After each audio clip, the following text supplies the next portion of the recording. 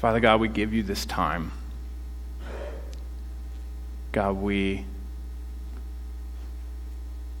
I included, we open ourselves to what you have to say to us, Lord. God, may you speak through me, Lord. And God, would you give us openness to receive? Thank you, Lord. Amen. So around a decade ago, right around this time of year, actually, my parents had gone on vacation to Florida, and there was a snowstorm. So this is fine. My dad has a tractor, so I go to his house, I start up his tractor, it has an enclosed cab and everything. It was really comfortable and no problem. I do their driveway. Now, you don't know this, but their driveway is almost a kilometer long. So it still takes some time, but I'm happy to do it. And then I remember that my dad typically does several of his neighbors. He has about 5 or 6 of his neighbors that also have fairly big driveways that he does it for them. And that's really nice of him, and I guess I figured that I should probably do the same thing. And the results of this surprised me. So I do the first house. Okay, that's fine. No one came out, but that's fine. Do the next house. I'm looking at the door. Like, as I'm doing the driveway, I'm continually looking at the front door to see if anyone's going to come out and thank me. And no one came out in tears, rushing out to thank me for all the time that I'm saving. That was very surprising for me. As this went on, it was real. Like, honestly, I was very surprised. I was surprised by 2 things. One of them was that no one even acknowledged it. Like, they were home, their vehicles were there. No one came out and acknowledged, or even just a wave. I didn't need much. I just needed a wave. Just give me something, acknowledging that I'm saving you hours of time, potentially. Now, it was telling of myself as well. I was actually, looking back, I'm kind of ashamed of myself in that, like, I wasn't just doing this for good motives. I needed to be thanked, and luckily I've done some work in this area, but I was really surprised at my own reaction, needing to be thanked in this. And I was also surprised just at the power that a thank you can have, expressing gratitude can have. It caused me to think about the why behind it all. Why do we say thank you? Well, one reason is we're trained to. Many of us have raised young children, and one of the things that we always do, and Chantel's really good at this, is remind our kids to say thank you. She'll often ask us after something happened, did you say thank you? She asks the kids, and embarrassingly enough, she always asks me too, if I remember to say thank you to people. But it's really important. It's a really important thing to do because it works. Now, what I'm curious is, when you don't have to, why would you? Said differently, is this something that you are supposed to do, or is this something that you want to do? We're going to see in today's story that this was something that Mary wanted to do. It was this internal bubbling up to overflowing of gratitude that Mary had. And you may know this, you may not, but we are in a series, the series that never ends, on misfits in the Bible, and I am loving this series on misfits. We see people from all different walks of life. We see people in all different settings and situations and skill levels. And what's interesting, I think the common denominator isn't who someone is or what they're capable of, what they're good at, their socioeconomic status. None of that really seems to be consistent. But as you look through the Bible, one thing that you'll see over and over again, pretty much except Jonah, is that God uses people who have given him their internal yes. Those are the people that God uses again and again and again. Last time I preached, we talked about Lazarus, and that was a really neat story. If you're talking about someone who can be used by God or not used by God, typically we would think once you're deceased, That's pretty much it. That's pretty much the extent of where it's going to go. But that wasn't so in Lazarus' case. Now today, we're going to be looking at his sister, Mary. And Mary is a little bit meek. She's perhaps a little bit shy. And I think sometimes lacking in that initiative or that get up and go. We see that in previous stories of her in the Bible showing that. And so we're going to look at her life and see how maybe that's changed. So if you would open to John 12, which if you're using a Pew Bible, you will see at page 872. Now, what has happened? A bit has happened since our last story. Our last story was with Lazarus. Jesus raised him from the dead. He went from death to life. It's a symbolic of how we can see that in our own lives as well, going spiritually from death into life. Now, I told you this was so significant that the chief priests decided that they had to kill him. They decided this out of fear. They were afraid to lose their temple and their nation. And they thought the Romans would take it away from them, so they decided that they needed to kill him. Because of this, Jesus retreats to Ephraim. Now here's a nugget. I'll just drop this, and if you want to think about it, think about it. Ephraim means fruitfulness. So Jesus retreated to fruitfulness. I find that very interesting. At the end of that, and where we start our story, Jesus has returned to Bethany, and they're throwing a dinner in his honor, which I think is a very good response to, like, a very good way to say thank you to someone. So let's start in verse 1 of chapter 12. 6 days before the Passover, Jesus came to Bethany, where Lazarus lived, whom Jesus had raised from the dead. Here, a dinner was given in Jesus' honor. Martha served, while Lazarus was among those reclining at the table with him. Then Mary took about a pint of pure nard, an expensive perfume. She poured it on Jesus' feet and wiped his feet with her hair. And the house was filled with the fragrance of the perfume. But one of the disciples, Judas Iscariot, who later betrayed him, objected. Why wasn't this perfume sold and the money given to the poor? It was worth about a year's wages. He didn't say this because he cared about the poor, but because he was a thief. As keeper of the money bag, he used to help himself to what was put into it. Leave her alone, Jesus replied. It was intended that she should save this perfume for the day of my burial. You will always have the poor among you, but you will not always have me.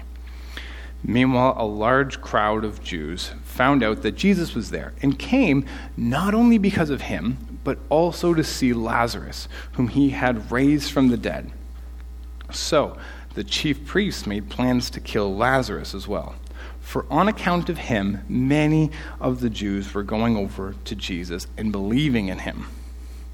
That last part I find very interesting. So remember we said typically when someone passes away, they're not going to be used by God anymore. Well, God used this death to bring him back to life.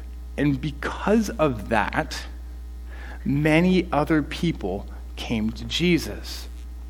Your story and my story are very powerful because if it's a story of being in a place of death and coming into life again in Jesus Christ, that is a powerful story that has a draw for people. It draws people toward Jesus. Your story is powerful. Now, I'm just going to dig right into this text because they just start off in such a powerful way in verse 3. Now, I can understand a bit about what's happening. They want to throw a party for Jesus, a celebration for Jesus. I understand that I will be honest in saying that the extravagance and the magnitude of what Mary does, it's a lot to take in. And just so you know, we read the Mark passage earlier. I'm going to kind of be jumping around between the Mark version of this and the John version of this. They just pull out some different points, and I find that very, very helpful. Verse 3, then Mary took about a pint of pure nard, an expensive perfume, and she poured it on Jesus' feet, wiped his feet with her hair, and the house was filled with the fragrance of the perfume. But one of the disciples, Judas Iscariot, who was later to betray him, objected. And in the Mark passage, he says, why this waste? And to me, that's actually kind of a reasonable question. Now, imagine with me what could have happened. It could have been that they put the party on, the celebration on, and then Mary comes in, and she has a pint, so roughly 12 ounces, or roughly the size of a can of pop. And she opens it up carefully and pours a reasonable amount on Jesus' feet.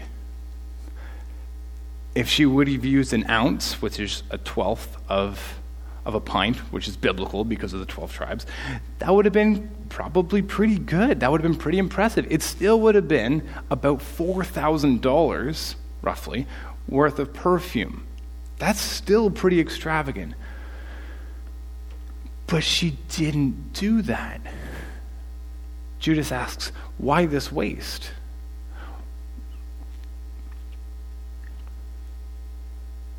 Another thing that's interesting to think of about the waste is that this would have probably been her nest egg. A lot of times during this time, especially if you can't own property, you're going to invest into something. So she had invested everything. This is her life savings that we are talking about. This jar of perfume is her life savings. That's what it represents. And in the Mark passage, do you remember what it said? It said that she broke it. She broke the jar. Mary comes to Jesus in total abandon, just bringing him absolutely everything that she possibly can. She is giving him a gift that is extravagant and unprecedented. And she pours it on his feet. Mark says that she also pours it on his head, wipes his feet with her hair. Now, if you've ever done something extraordinary, you know the feeling. You know the feeling of being nervous, but excited, scared, in an anticipation. You know the feeling of the shaky hands and the jitteriness. And I can just imagine her walking over to Jesus, knowing what she's going to do, already tears in her eyes, and being able to break the jar, holding absolutely nothing back, and just putting it all into Jesus. What do these things represent? Well, the alabaster jar, represents restraint. And when she broke it, she decided that there was no restraint. I don't know when the last time that you've actually experienced no restraint. Psalm 103 says, praise the Lord, and let all that is within me praise his holy name. Will Regan paraphrases that to say, bless the Lord, O my soul, and let all that's within me shout out. Let all that's within me shout out, cry out to you, O God, being in total surrender. There is nothing else in this moment except for you and Jesus. Everything else disappears. This moment of total abandon. There is no more restraint left. The perfume expressing her gratitude, of which she gives it all to him.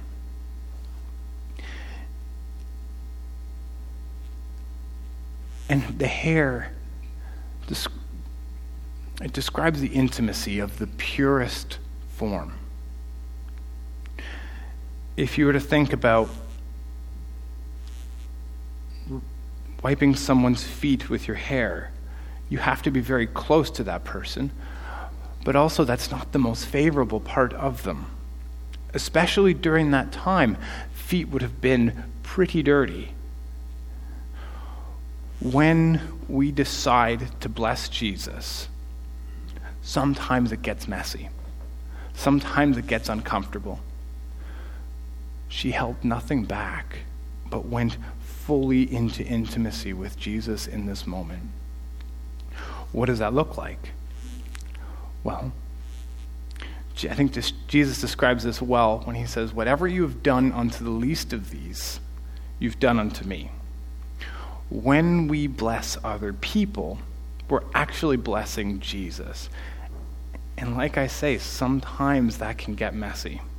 But willing to embrace the fullness of that, something sweet happens. Something special happens. Now, what does blessing look like? To the best of my ability to explain it, when we decide to bless Jesus with pure motives, not looking for anything for ourselves, just out of the gratitude that we have in our hearts, wanting to express it toward Jesus by blessing other people, Jesus is blessed. Jesus is blessed by your obedience, by your agreement, by your servitude, by your ability. He is blessed by that. The people who you bless are blessed. It actually changes the environment. In this story, the whole house, not even just the room, the whole house was filled with the fragrance. When you bless people, it changes the environment. It changes the atmosphere. The atmosphere in that house changed because of what Mary did. When we engage, when we participate in acts of service, of blessing people in such a way, it changes the environment. It makes the world a better place. And we have the ability to do that when we enter into this with Jesus. And thirdly, she was blessed. Now this is interesting. She wasn't looking for blessing for herself. That's not why she was there. She wanted to express the gratitude of her brother going from death to life. That's what she wanted to do, and she wanted to do that with everything that she had. And that's all that she wanted. But how many of you know that when she stood up, she smelled the same as Jesus? He doesn't have to bless us, but he does. He's so good that when we participate in what he is doing in the world around us, we too receive a blessing. I call it glory down. We do everything for the glory of God. And he sends glory back down to us, and we get to experience his presence. We get to experience his joy. And how many of you know that there is a joy and there is a satisfaction in serving out of gratitude? It is a special place to be. So Mary was experiencing all of these things, and she was expressing them in purity and in authenticity. And then on the other side, we have Judas. Judas is in so many ways a contrast to Mary in this story. One of the things I believe Judas felt was entitlement. You remember it said that he was a thief and would steal from the purse, effectively. Now, perhaps he was hoping that they would sell what was in, they would sell the perfume, and then from there he would be able to steal. And maybe he felt like some of that money should have been his. Now, entitlement in our lives is a tricky thing. It is actually really hard to be able to tell where we're feeling entitled. We don't often recognize it. So instead of preaching it, I'm just going to pray it.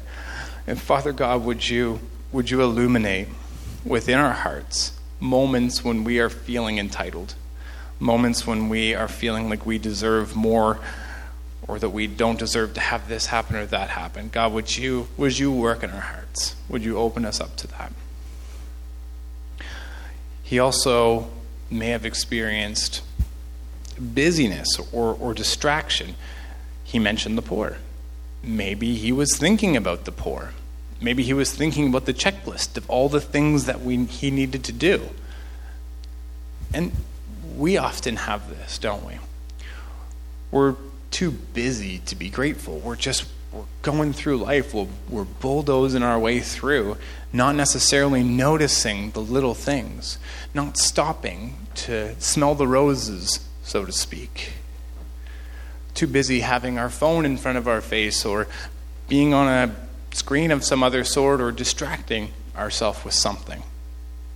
We find ourselves there so often when we could be noticing what's around us, noticing the gift that is snow, noticing the gift that is your children or grandchildren or your spouse or whoever it might be, your friends in your life.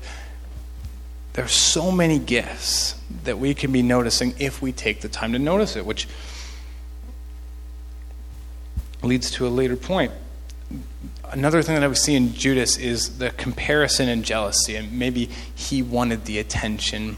Perhaps that was the reason why he felt that, but we can see this in our own lives too, right? Comparison is the thief of joy. And jealousy, they're both. They steal away the gratitude that we could be experiencing. Finally, we see familiarity. Now, this one really gets me.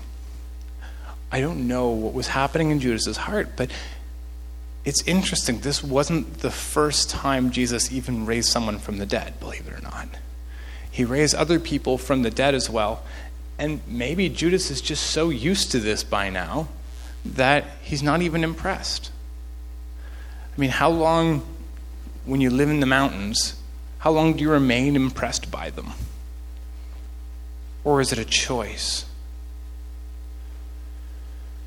You see, many of us have grown up in the church. Many of us have grown up with parents who are Christians. And maybe we're just used to being here. Maybe this is the place where we're supposed to be. But I read somewhere that his mercies are new every morning. I read somewhere that we can sing unto the Lord a new song. We can become accustomed to how amazing grace is and how amazing Jesus is, or we can be continually renewed, transformed by the renewing of our mind. This is so much of my story. I grew up in the church. I grew up being just used to Jesus. Yeah, okay, we can be sinners saved by grace, and then all of a sudden we're saints, and okay, that's great, and you can answer the answers. But when I decided to search for Jesus on my own, when I decided to see what was there, when I decided that I wanted to experience the presence of God, what I found was incredible. And I began to live with joy and purpose and passion. I was one way and I became something different. I was living in death and I became to live into life. And this is something that I decided that I wanted to spend my life proclaiming. I wanted to tell people about the joy that is found in Jesus. I hope that we don't limit our gratitude by our familiarity. Is this something you get excited about still? Do you get excited to proclaim his amazing grace? Do you get excited to celebrate his death in communion? Is this something that spurs excitement and joy within you?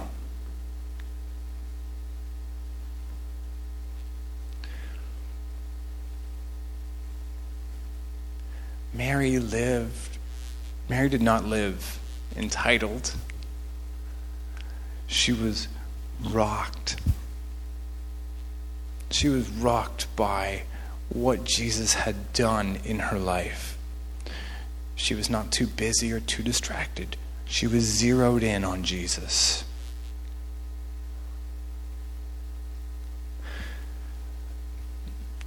Also in the Mark passage, Jesus says something about Mary. It's Mark 14:8. He says something about Mary that I feel so well describes the Christian walk. I feel like it actually describes this Misfit series that we're doing extremely well. He says these beautiful words. He says, she did what she could. She did what she could. And it's true that all that she could do, she did in that moment. She put it all out there. She went in agreement with what she could do with him in partnership. Maybe it's true that other people could do more. Maybe other people could do more. Maybe there is a story of Jesus' burial where Nicodemus and another man wrap him in perfume and all these things. And they buy a tomb for him. Yeah, maybe that was more extravagant, but this is what Mary had. And everything that Mary had, she put into blessing Jesus. And so many people were blessed by this experience. I'd like to conclude with a story.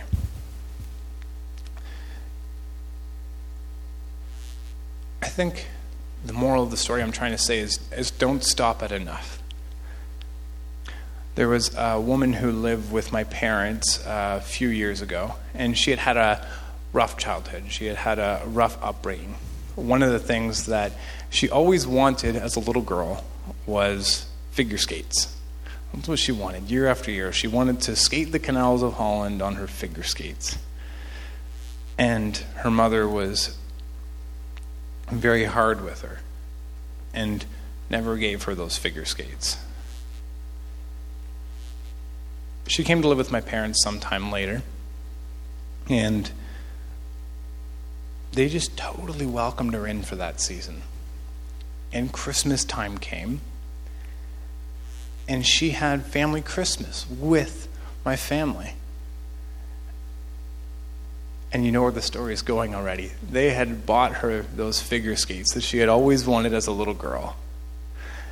And through tears, she expressed gratitude to my parents for buying her this thing that she had wanted in her heart for so long and filling the void that had been there. She, with tears, went around and gave everyone in my family a big hug and just said thank you.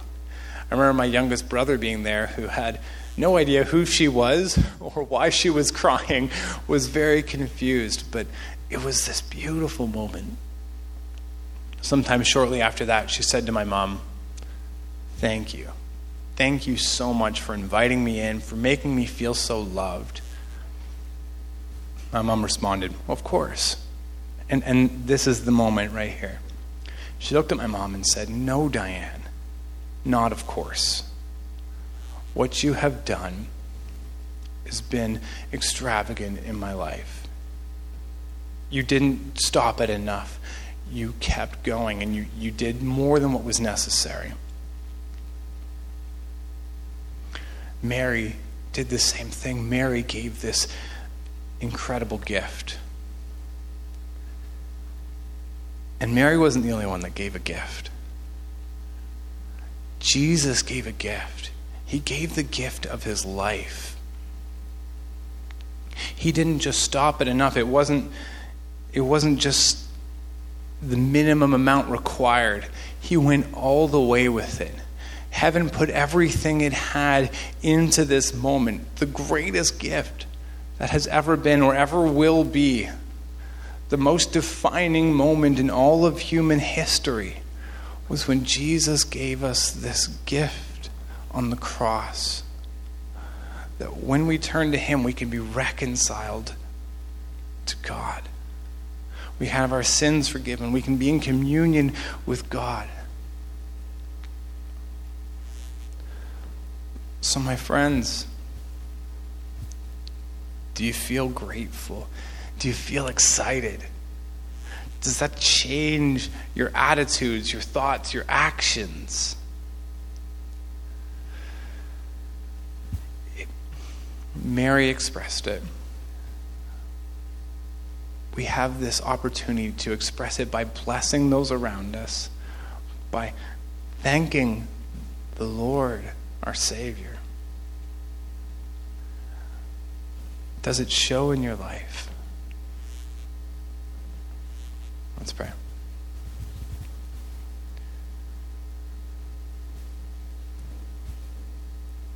Father God, I suppose the most appropriate thing to say is thank you. Thank you for your gift. Thank you that you don't see us the way that we see ourselves, God. God, I pray that you will work within our hearts. I pray that you make yourself real to us. God, would you show us who you are? Would you show us your character? Help us to be grateful, Lord. Thank you. Amen.